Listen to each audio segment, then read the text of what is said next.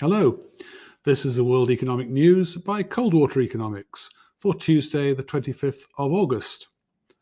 And there's no doubt about the star of the show today. It was the US's August Consumer Confidence Index, which dropped 6.9 points or 7.5% month on month to its weakest reading since early 2014, weaker even than at any moments of the pandemic so far.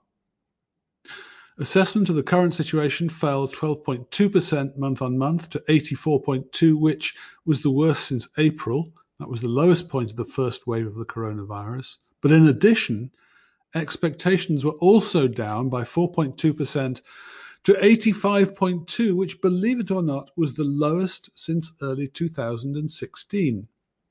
Plainly, the worry is about the hangover.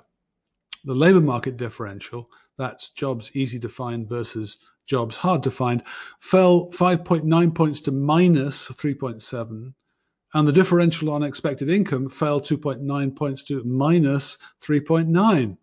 So that's outright pessimism now on both counts. Meanwhile, the business expectations differential is still positive at 9.4, but less than it was. It fell 2.9 points. Now, these are genuinely, shockingly bad results. The more so because they really weren't foreshadowed by the University of Michigan's Consumer Sentiment Index for August, which, even though it remained at clearly COVID-related levels, nevertheless inched up 10 days ago on the back of slightly improved expectations. But although it was genuinely shocking, it was offset today by further great strength in new home sales. At 901k, that was up 36.3% on the month, and the strongest since December 2006. Now, I've been talking and writing about the strength of July's real estate markets all last week, so I'm not going to go into it more now. But look, this is real money being put down, and arguably that ought to be at least as reliable indicator of underlying financial confidence as the consumer confidence surveys. The US wasn't the only economy reporting confidence indicators today. In South Korea, its consumer confidence index rose 4 points to 88.2. This was up 17.4 points from the low in April, but still 8.7 points below February's level. Actually, when you look at it in more detail, it suggests only about half of the confidence lost in the worst of the pandemic has been recovered. Current conditions are up 23 points from the low, but still down 24 points from pre-COVID levels. Similarly, expectations are up 16 points from the low, but still down 12 points from the pre-COVID levels. And over in Germany, today we had the IFO survey for August, where the headline Business Climate Index rose only 2.2 points to 92.6.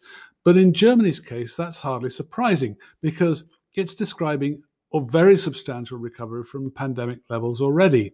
It's up 18.2 points from April's low and now only 3.2 points below February's level.